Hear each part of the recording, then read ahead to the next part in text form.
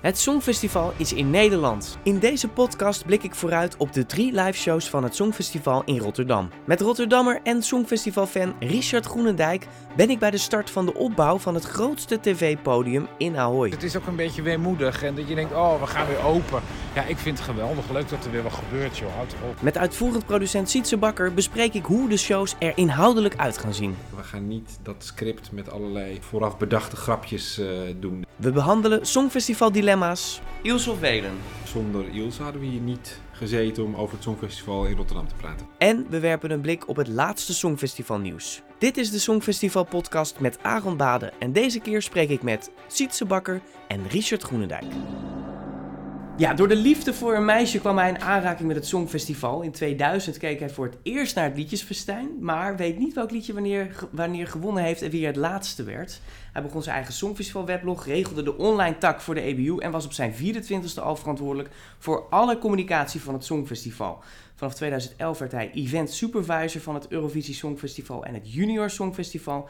En nu als hoofduitvoerend producent van de editie in Rotterdam aan hem de taak een historische editie te organiseren met zoveel mogelijk publiek en landen in Ahoy, midden in de coronacrisis. Ja, Sietse, goeiedag. Hey.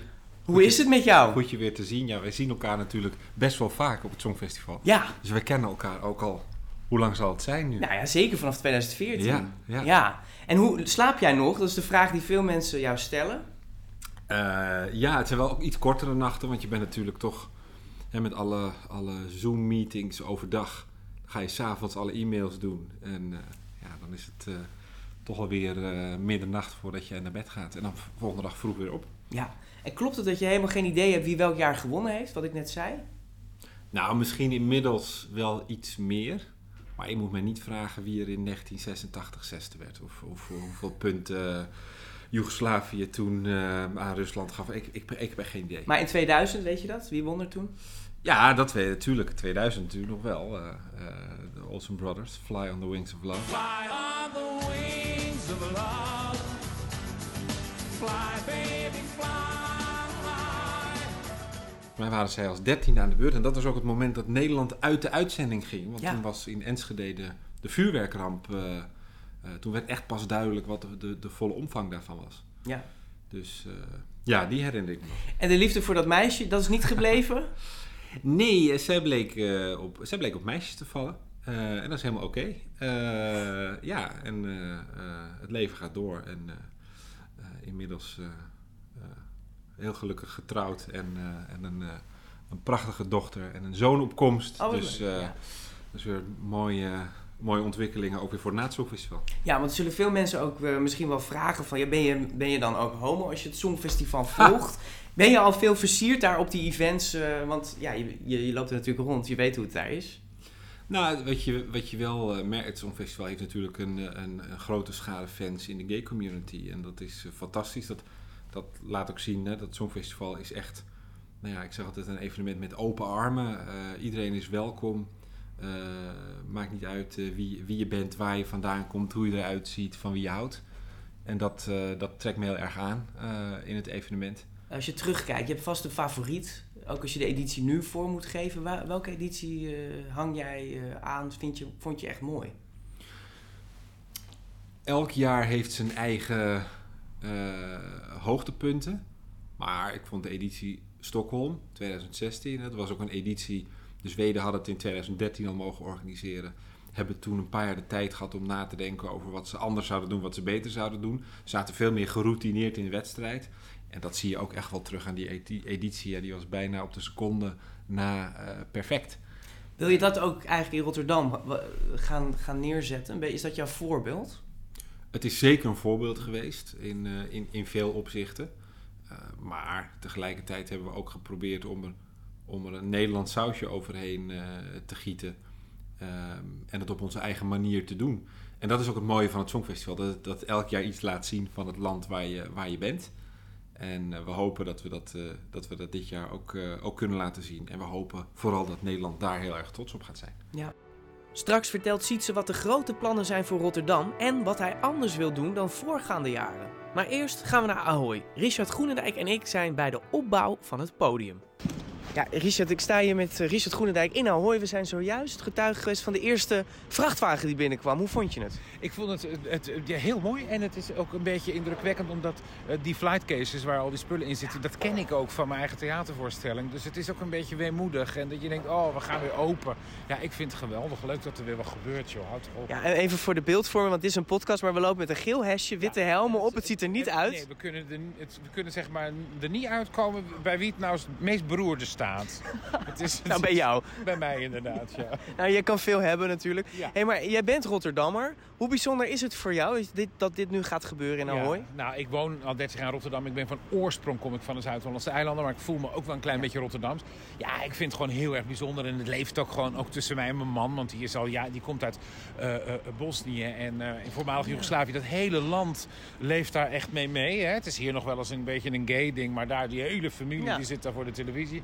Met punten en zo. Dus iedereen is helemaal opgetogen. Mijn man gaat zelf de Kroatische inzending, delegatie begeleiden. Gaat hij begeleiden. Ja, wat goed. Ja, als dat maar niet allemaal bij ons komt slapen en eten, vind ik het prima. En, een grote kans hoor. Ja. Een grote kans dat ze komt. Ik heb het er al gezien. Ja.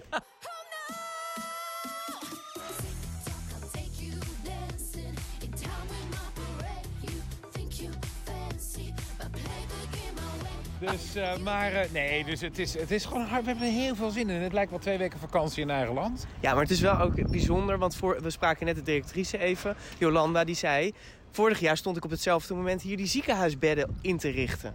Ja, dat was een minder evenement, zeg maar. Dus het is wel fijn dat dat nu... En fingers crossed dat er niet iets heel geks gaat gebeuren. Nee, hou op Richard, ja. Maar het is wel mooi dat jij... Want je bent eigenlijk voor het eerst dus op het festival. Ik ben er al een aantal jaar geweest, maar ik heb ook nog nooit gezien hoe dat podium wordt opgebouwd. Het is echt het grootste tv-podium ter wereld. Ja, maar ik heb nieuws voor je. Dat gaan ze vandaag niet klaar krijgen. Hè? Dus we mogen hier 48 uur blijven vanwege de test. Ja, we zijn negatief getest. We komen nu Ahoy binnen en we zien daar meteen... we moeten een mondkapje op, mevrouw. Ja, we doen een mondkapje op, hoor. We zien meteen al een borstbeeld van Lee Towers. Kijk, ach, kijk, Lee Towers. Ja, fantastisch. Ja. Ook een volksheld. Waar gaan we naartoe? We gaan naar de tweede ring. We gaan even een kijkje nemen in de arena. Waar we gaan nu naar de arena. Ja, top. Dankjewel. Ik wil eigenlijk eerst even een paar dilemma's met jou doornemen. Vind je dat goed om er een beetje in te komen? Want ja, daar heb jij vast een mening over. De eerste, het orkest moet terug op het Songfestival of muziek op band is de toekomst? Ik vind het orkest heel charmant. Ook heel mooi. Ik kan er ook echt, zo'n avond van de filmmuziek, daar kan ik echt van genieten. Maar het heeft ook enorme beperkingen. Logistiek, productioneel.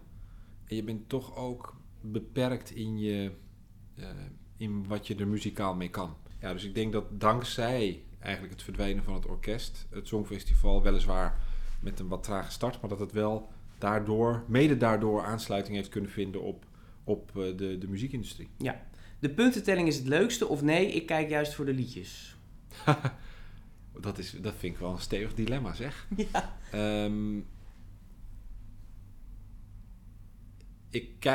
Uiteindelijk gaat het natuurlijk om de liedjes. Dat maakt het Songfestival. En de puntentelling is een manier om tot een uitslag te komen. Ik wil daar wel bij zeggen, de puntentelling is wel het deel waar de meeste mensen naar kijken. Oh ja? Dat gaat dan omhoog? Je ziet tijdens die puntentelling die kijkcijfers door het dak gaan. Ja. En dat komt natuurlijk omdat heel veel mensen, en luisteraars herkennen dat misschien ook wel, je gaat tijdens een uitzending, je gaat erin, je gaat eruit, je gaat wat anders doen, je kijkt voor een bepaald land, je kijkt voor je eigen land. Ja. En bij die puntentelling, daar wil je weten hoe het afloopt. En dat is natuurlijk ook het moment, want het is inmiddels bijna 12 uur. Ja, dat tegen die tijd. Precies, dus er is ook niks meer op tv. Nee. Dus je kan alleen maar daarnaar kijken. Maar jij ziet dat in de grafieken terug. Ja, dus. Absoluut. Australië hoort niet meer thuis op het Songfestival of Australië moet blijven? Australië moet blijven. Okay. Ik vind het heel mooi dat een land als Australië mee kan doen. Er zijn mensen die zeggen, maar Australië is toch niet Europa? Maar in de term Eurovisie, daar zitten 2 dingen in. Euro en visie. En dan is het belangrijker dat je aansluiting vindt op waar het Songfestival voor staat. En Australië, ze zenden het al ruim 30 jaar uit. Dus Australië heeft een enorme band met Europa. Heel veel mensen uit Europa die in Australië hun roots hebben gevonden. Dus, en ik vind dat ze ook hele hele waardige inzendingen sturen. Dus wat mij betreft een aanwinst voor het Songfestival. Ja, dus ze blijven, ja. Ilse of Welen? Dat is... Dit is Sietse, die gaat er heel serieus mee over nadenken. Correct antwoord. Nee, ik zeg dan Ilse. Niks slechts over Welen. Nee. Maar ik kies dan voor Ilse, omdat Ilse niet alleen in haar deelname met Welen daar iets heel moois heeft neergezet. Een prachtige tweede plek. Meer dan verdiend. Maar zich ook daarna hard is blijven maken voor het Songfestival. Zij heeft Duncan naar voren geschoven. Heeft Duncan gecoacht. Doet dat nog steeds. Daar verdient ze ook echt wel de complimenten en de credits voor. Want ik denk dat we zonder Ilse hadden we hier niet gezeten om over het Songfestival in Rotterdam te praten. Ja. We hebben een systeem waar zo eerlijk mogelijk punten worden verdeeld. Of vriendjespolitiek hoort erbij en blijft altijd op het Songfestival. Ja, ook daar misschien toch wel een heel politiek correct antwoord. Want het gaat heel goed samen. Mensen zien vaak vooral de vriendjespolitiek. Hè? Zo, Cyprus, Griekenland geven elkaar 12 punten. Maar er zit iets achter. Namelijk dat bijvoorbeeld Griekenland en Cyprus, die delen een cultuur, die delen een taal, die delen een medialandschap, die delen een muziekindustrie. Dan is het ook niet zo gek dat je net even wat beter oplet als Griekenland aan de beurt is en je zit in Nicosia zit je te kijken. Ja, het is wel altijd 12 punten. Ja, maar net als dat wij, en wij zijn daar dan niet zo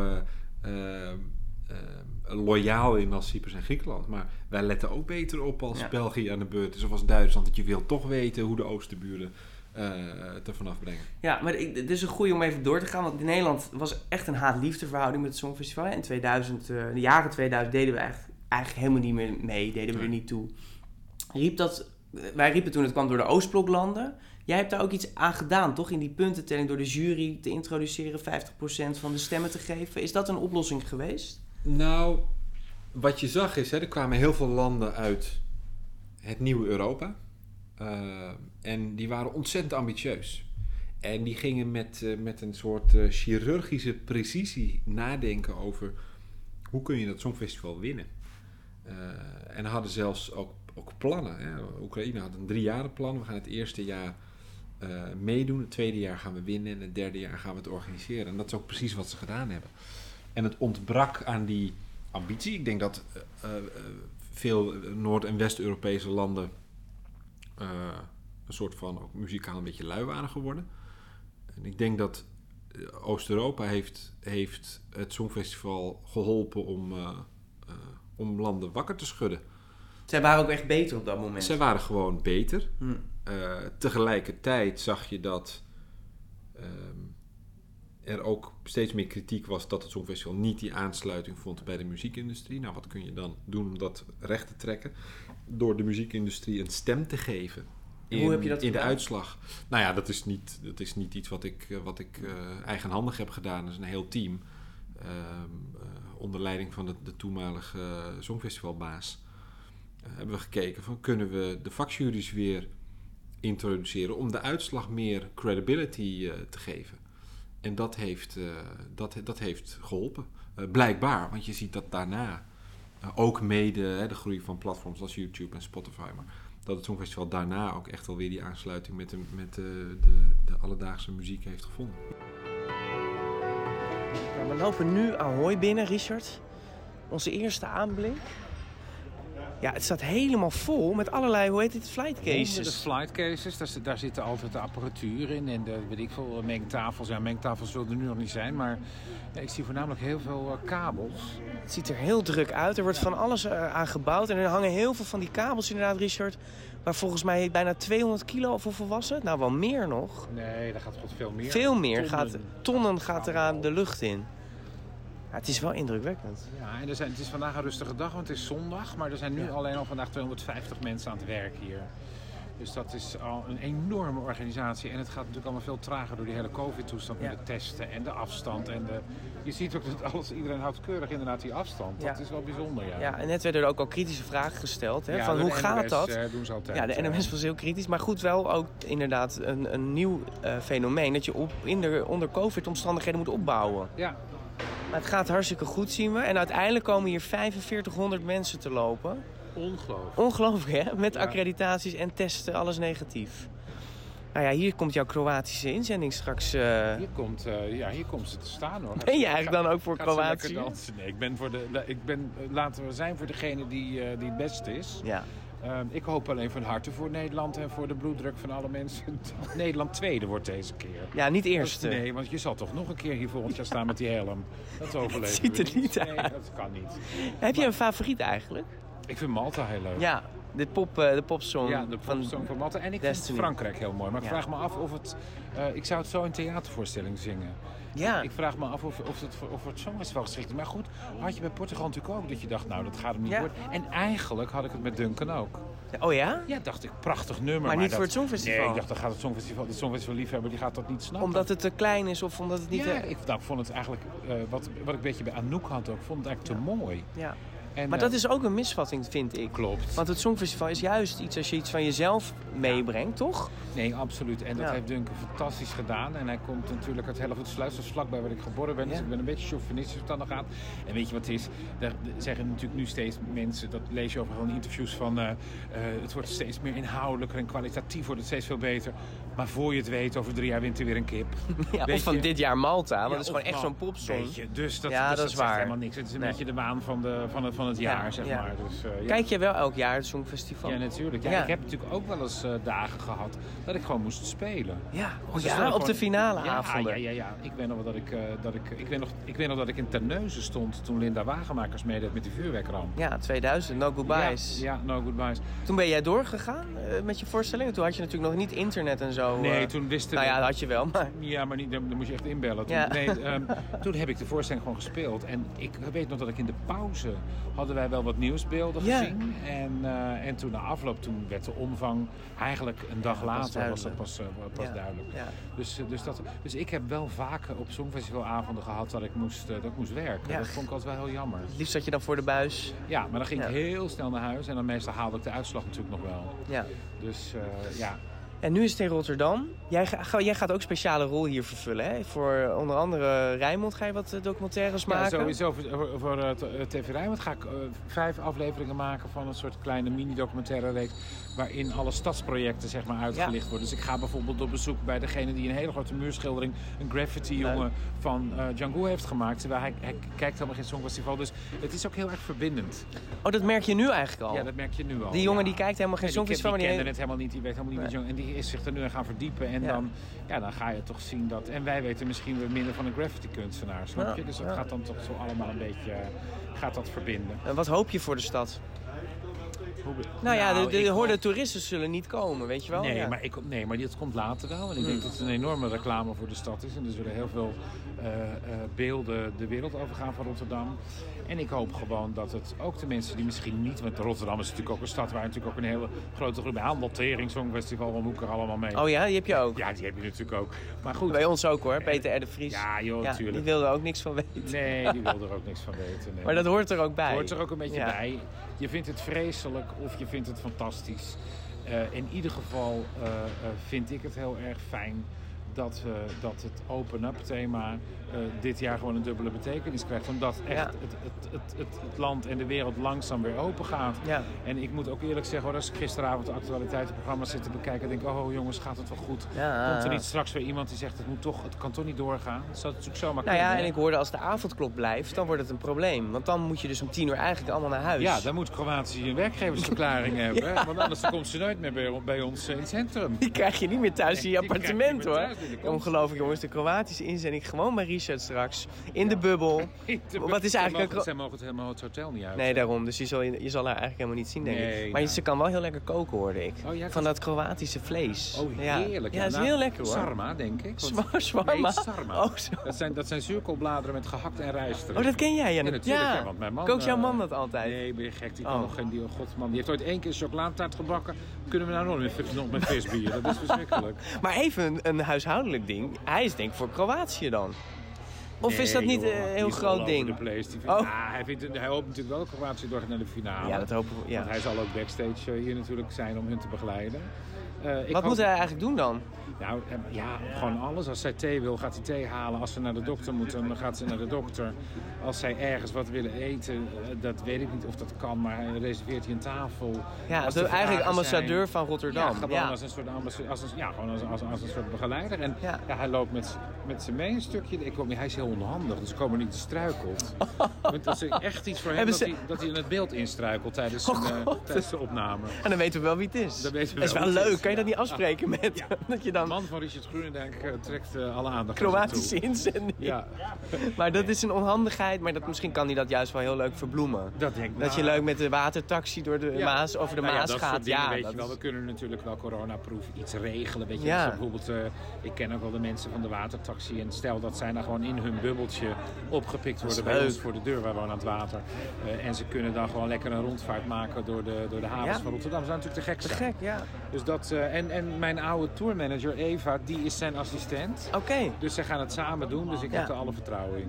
En ga jij nog iets anders leuks doen? Ja, ik ga nog iets anders leuks doen. Richard zit al de hele tijd met een heel groot geheim. Ja, niet een heel Nou, we kunnen het nu wel vertellen. Je gaat de punten geven voor Nederland. Oh, dat doen ze meestal met de eye candy van het land. Nou, dat ben jij. Dus dat ben ik, inderdaad. Richard met je helm. Ik ga het je zo vertellen op de record. Ja, we horen het straks. Ja, oké. We gaan nog even door Ahoy lopen. Zover we mogen, hè? Want er is ontzettend veel restricties zijn er. Ja, het is heel gedoe. Ja, het is heel gedoe. Mondkapjes op? Ja, mondkapjes gaan weer op. En we lopen weer door. Ja, de presentatoren.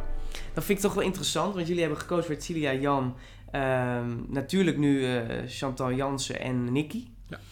Heb je getwijfeld? Of hoe is dat proces geweest voor jullie?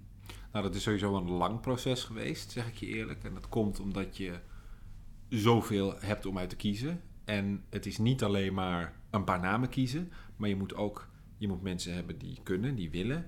Mensen die bij elkaar passen, hè, ook qua verschillende karakters en rollen.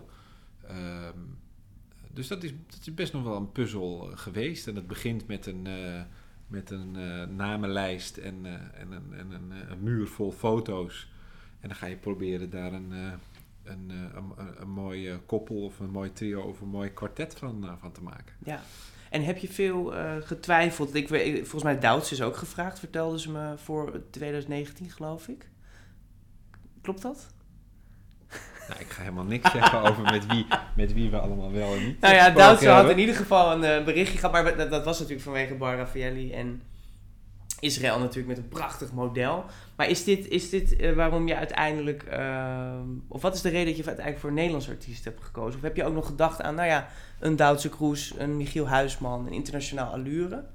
We hebben heel veel mensen op het bord gehad. Uiteindelijk hebben we gezegd, we willen sowieso iemand die, zoals de Engelsen dat zeggen, de shiny floor kan bestieren. En ja, Chantal is natuurlijk de koningin van de shiny floor shows in Nederland. Dan kom je bij de commerciële uit, kom je bij RTL uit. Maar dat komt denk ik ook omdat bij de publieke omroep er niet heel veel shiny floor shows worden gemaakt. Hè? Dat is ook de afgelopen jaren in de wettelijke taak van de publieke omroep is dat veranderd. Ja.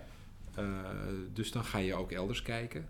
Tegelijkertijd Jan, die natuurlijk zich al 10 jaar inzet voor het Songfestival, zelf artiest is. Net als Chantal overigens.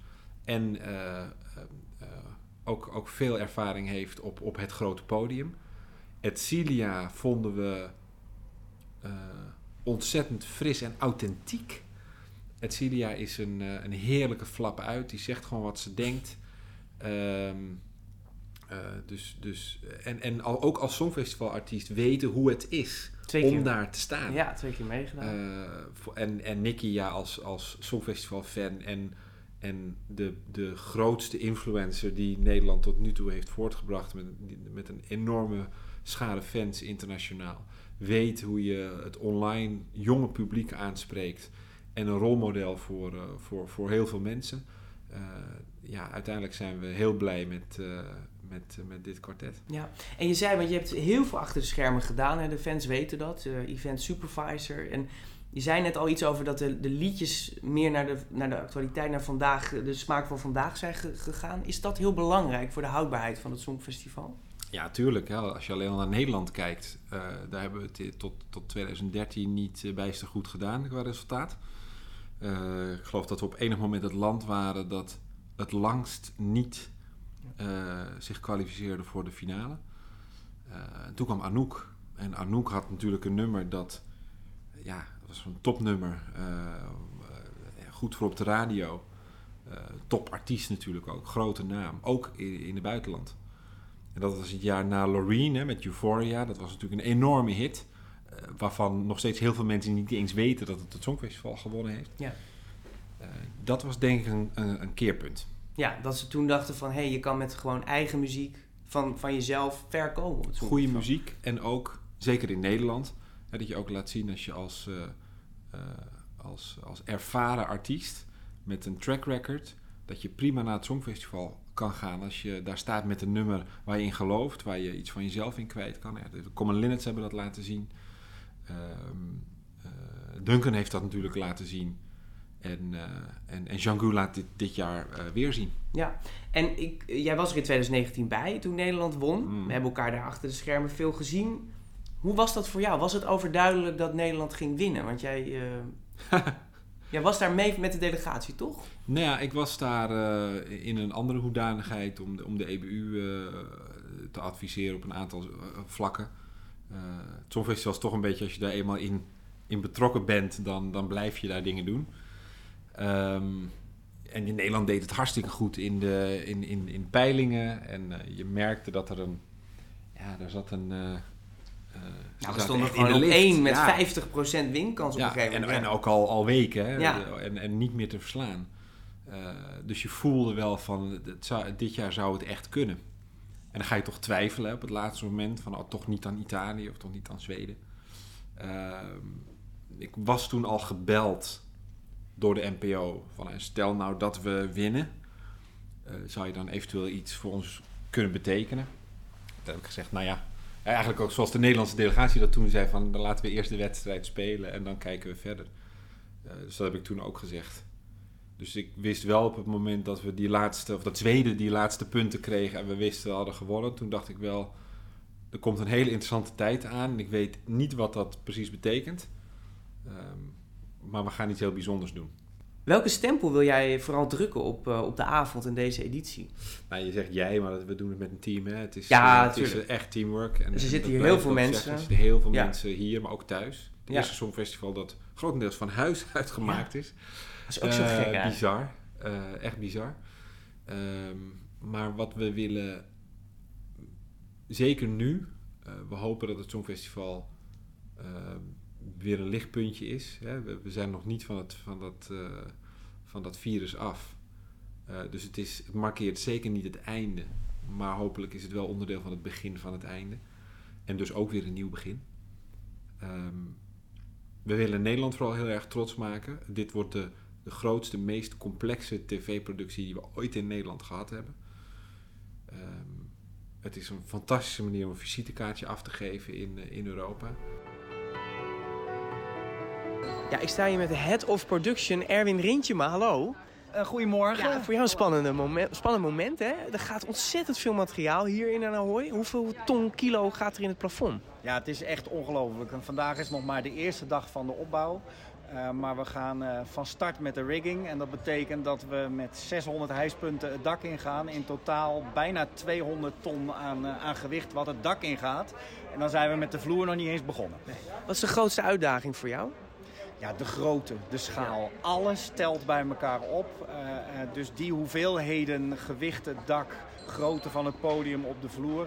maakt ook dat we simpele dingetjes als 700 bureaustoelen nodig hebben... voor alle kantoormedewerkers die hier hun functie moeten kunnen uitoefenen. Ja, en we hebben het podium al een beetje gezien op schetsen. Ja. Het blijft grotendeels hetzelfde, hè? Absoluut, ja. We hebben gelukkig, zijn we heel trots op, het ontwerp van vorig jaar eigenlijk 1 op 1 kunnen behouden. Want we vinden het een prachtig ontwerp. En ik heb al wat voorproefjes gezien. Op dit moment wordt het licht en de video virtueel voorgeprogrammeerd. En het ziet er waanzinnig uit. Het is echt gek. Het wordt heel wijd ook, hè? Want ik hoor het gaat zelfs over de stoeltjes heen. Ja, we zijn heel breed, enorm breed, om die sfeer echt helemaal door te kunnen zetten. Maar ook met het licht, we gaan helemaal om het publiek heen, om iedereen erbij te betrekken. Ja, het wordt geweldig. En jullie zijn nu vanaf nu 6 weken bezig? 7 zelfs. 7 weken, ja bizar. Ik check op 26 mei uit het hotel. Dus, je moet ook in die bubbel natuurlijk. Ja, we zijn allemaal hier. Elke 2 dagen testen, netjes op afstand blijven, mondkapjes dragen en met het team de finish halen. Ik hoop voor je dat dat lukt, want dat is inderdaad de grootste uitdaging. Dat je hier niet straks allemaal mensen die positief raken. Is dat je grootste nachtmerrie? Nou, dat is een grote zorg. Ja. Het is geen nachtmerrie meer inmiddels. Want we hebben heel hard gewerkt om die veilige werkomstandigheid te kunnen creëren. Dus we testen elke 48 uur. Maar dat is niet het enige wat we doen. Je hebt het zelf ook gemerkt, als je binnenkomt, het is niet alleen testen. Het is ook afstand houden, mondmaskers dragen, handen ontsmetten. Dus daarom hopen we dat we die veilige plek gecreëerd hebben. En dat als er een besmetting plaatsvindt, dat die heel gelokaliseerd blijft. Ja. Nou ja, en zelf heb jij natuurlijk ook visie daarop. Wat wordt voor jou het huzarenstukje van dit podium van Nederland? Ja, iets wat we nog nooit hebben gezien misschien? Is dat er? Nou, wat ik echt heel gaaf vind, en misschien klinkt dat een beetje als een dooddoener, maar het is alles wat bij elkaar komt. Ja. Vaak zie je dat je in zo'n show een soort wedstrijdje krijgt tussen het licht en het geluid en de video. En wij hebben een team zitten, die zijn zo creatief en die zijn met elkaar het aan het maken. Dus we maken gebruik van heel veel licht, heel veel video, augmented reality. Maar dat alles bij elkaar, live tv. En het wordt geweldig, echt. Top. Nou, Richard staat hier ook. Het wordt fantastisch, hoor ik net. Het wordt geweldig. Ik zit hier net een beetje te luisteren. Ik snap ook wat hij bedoelt met het licht eromheen. Ja? Ja, dat ziet het helemaal voor me. Ja, het is gewoon zo lekker om te maken. Ik kan me voorstellen. Nee, dat doe je natuurlijk 1 keer in je leven. Ja, inderdaad. Gelukkig doen we het 1 keer in ons leven. Want een jaar geleden waren we bang dat we het nooit gingen doen. Nee, precies. Nou, ik zeg net tegen hem, je mag leiden dat het Django niet wint. Dat hij wel tweede wordt. Zo. En dan gaan we weer bellen, toch? Ja, dan kom je weer langs. Dan zou je die narigheid nog een keer moeten doen. Is dat waar? Het kost natuurlijk superveel geld. Ja, gelukkig is dat niet mijn verantwoordelijkheid. Nee. Ik kan me voorstellen dat daar dan wat mensen zich achter de oren gaan krabben. Maar natuurlijk hoop ik dat Nederland het heel goed gaat doen. Ja. Ik gun het iedereen, maar ik ben Nederlander. Hè? Ja, nee, dat is ook zo. We gaan hiervan genieten. Gaat er een timelapse komen? Kunnen we het online zien eigenlijk? Dat zou ik net ook te bedenken. Ja, online is het nu nog niet te zien, maar we zijn bezig met een timelapse. En ook die hopen we naar een hoger niveau te tillen, zodat iedereen daardoor verrast wordt. Dus wat leuk. Ja, het zijn alleen maar cliffhangers die je dan hoor, hè? Ongelooflijk. Straks vertelt Sietse waarom er geen ingestudeerde grappen zullen zijn en dat de pauze-act korter wordt. Maar eerst het laatste internationale Eurovisie nieuws met de man achter WiwiBlogs, William Lee Adams. Ja, William, how are you doing? Oh, hello. I am so excited for Rotterdam because I hear your voice. I know it's almost here. It's almost there, yeah. We're getting closer. William, Greece is doing very well at the bookmakers right now. It plays 10. What is the secret of our half-Dutch singer Stefania? And tell us you had a sneak peek from the rehearsals. Yeah. Word has got out about her innovation. They are trying something completely new. It's risky, but if they pull it off, it's gonna look amazing.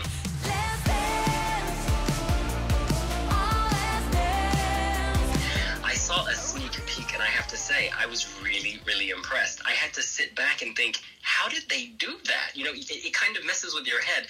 And then I pieced it together, but it really is eye-catching, and it's what she deserves.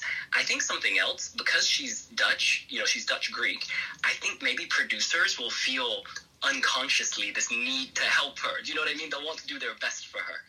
Yeah. And can you tell us what is the secret? Oh, so I don't want to spoil any of the fun, but I'll just say, for me, it was visually very arresting. I heard about a flying horse. Hey, if there's magic, there's magic. We'll have to see. We love a flying horse. Ja, we zijn helemaal op Eurovisie-niveau nu aan het praten. Een andere vraag even aan William. Want hoe kijkt hij nou naar onze shows? William, the Dutch are organizing Eurovision this year. As an international journalist, how do you think the Dutch will do? Oh, they're going to do fantastic. First of all, every piece of branding we've seen with #OpenUp, with the beautiful colors, it looked amazing and felt very authentic. And second, I've spoken to a lot of delegations, and they told me that this year, more than any year they remember, the producers have been so enthusiastic about helping them make their vision come to life. In the past, they got a lot of no's, but this year it's a lot more yeses and let us try. Oh, wow, okay. And Davina Michelle is also doing an interval act. Afrojack, Glennis Grace, Wolf. How do you feel about the artist? Oh, I love this. It feels modern. You know, Davina Michelle, I love her song. Ooh, it dance. It's so beautiful. Can you repeat it? Absolutely. Whole head danced. Very good. Dutch as we go. I just think it's nice when you have that sort of Stockholm 2016 modern vibe, and maybe less of a classical vibe. Yeah. What do you think? They will catch up with 2016 with Stockholm? Oh yeah. Honestly, the Dutch are masters of television. You must believe. I believe. Thanks, William. And we will see each other next week. I hope to speak with you next week, of course. Thank you so much. Can't wait. Hoe het danst. Dankjewel. Je wil het zo mooi mogelijk maken dat Nederlands trots is. Dat mensen denken toch van als ze kijken van jee, wat heeft Nederland goed voor elkaar. Ik sprak gisteren William Lee Adams die zegt de Nederlanders kunnen als geen ander televisie maken. Is daar iets in dat je denkt, ja, dat wil ik proberen of dat wil ik neerzetten, dat je straks van de bank valt? Je wil sowieso dingen zien die je nog nooit gezien hebt. Dus dat gaan we doen. Je wil iets neerzetten dat enerzijds dat echt techniek en innovatie laat zien, maar wel op een authentieke menselijke manier. Hè, dat het niet mechanisch wordt. Het moet niet te technisch aanvoelen. Je wil innovatief zijn, je wil creativiteit laten zien, maar het moet wel echt voelen. Hè. Daarom hebben we ook al in een heel vroeg stadium gezegd, we gaan niet dat script met allerlei vooraf bedachte grapjes doen. Hè. Dat ergeren mensen zich vaak aan. Hebben heel veel mensen ook tegen ons gezegd in het begin van, we gaan alsjeblieft niet zo'n script schrijven met allemaal van die flauwe met de presentatoren, grappen. Die 1-2'tjes. Ja. Dus dat gaan we niet krijgen. Dat gaan we niet doen. Nou, dames en heren, dat horen we nu. Dus als er een grapje komt, dan is het spontaan. Ja. Nou, daar gaan we extra op letten. Ja, maar jij zegt ook... Chantal, die kan dat. Hè? Ja, Chantal kan dat heel goed. Die heeft dat zelfvertrouwen, die kan dat. En ook live durft ze het. Want je moet het durven. De pauze-act nog even, want die lijkt elk jaar langer te worden. Ik weet niet meer, in Israël kwam ik op een gegeven moment erachter dat we bijna 1,5 uur bezig waren. Wordt die korter? Nou, we hebben wel gezegd van laten we proberen om in ieder geval ruim voor 1 uur 's nachts klaar te zijn met de finale. Ja. Vorig jaar kwam op een vrij laat moment overigens kwam Madonna. Ja, 2019. Fietste er nog, ja, ik noem dat nog steeds. Ja, vorig jaar voelt dat, ja. Ja, de afgelopen jaar voelde als 10 jaar overigens, maar ik denk dat iedereen dat wel herkent. Die pauze-act voelde misschien ook als 10 jaar, maar een ander verhaal. Maar dat duurde inderdaad heel lang en daarvan hebben we gezegd, laten we dat niet doen. Laten we ook niet een Madonna-achtige artiest invliegen. Laten we ook daarin dicht bij onszelf blijven. Ik denk dat we om 1:15 naar bed kunnen. 1:15 en dan hebben we een winnaar. Ja. Dan hebben we een winnaar. Nou, dat staat nu op tape, Sietse, daar hou ik je aan. Maar het kan mij ook niet lang genoeg duren. Maar het werd toen wel heel lang, hè. En Madonna kijkt er ook leuk op terug, hè, Sietse. Ja, die heeft er nog steeds heel veel plezier van gehad. Ja, nou ja, kijk, het is ook lullig. Want Madonna heeft natuurlijk een enorm track record en een enorme schare fans. En heeft fantastische muziek gemaakt. Is ook echt een van de royals van de popmuziek. Ja, je kan een keer een slechte dag hebben. Dan is het enorm pech dat precies in de finale van het Eurovisie Songfestival is. Ja. Maar aan de andere kant, het maakt nog steeds de tongen los. Dus, dat is waar. Ja, we hebben onze rubriek natuurlijk, de 12 points. Kom er maar in, Celia. Our 12 points go to... Euphoria.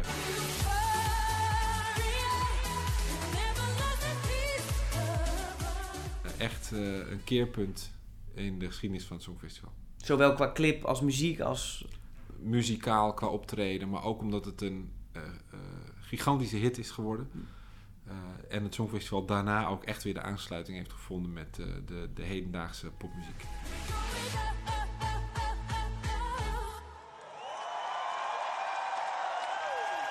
Wanneer is het Songfestival geslaagd? Deze race. Ja, voor mij en ik denk ook voor het team is het Songfestival geslaagd als we op 23 mei zondagochtend de zon opkomt en we Ahoy aanvegen, dat we dan kunnen zeggen dat we het hoogst haalbare hebben neergezet. Juist in deze uitdagende tijd. Dat dingen misschien anders gaan dan normaal op het Songfestival, voor zover het ooit normaal is op het Songfestival. Maar dat we kunnen zeggen, we hebben echt het hoogst haalbare neergezet als organisatie, met de artiesten, als land. Dan ben ik trots. Ja, met de artiesten ook bij je in Ahoy. Ja. Dankjewel. Dat was leuk. Superleuk, dankjewel. Dit was hem alweer voor deze week. Bedankt voor het luisteren. En volgende week weer een nieuwe Songfestival podcast aflevering. Dan blik ik terug met een oud deelnemer aan het Songfestival. En ik spreek met Cornel Maas over zijn jaarlijkse veelbesproken commentaarklus. Dat allemaal volgende week. Graag tot dan.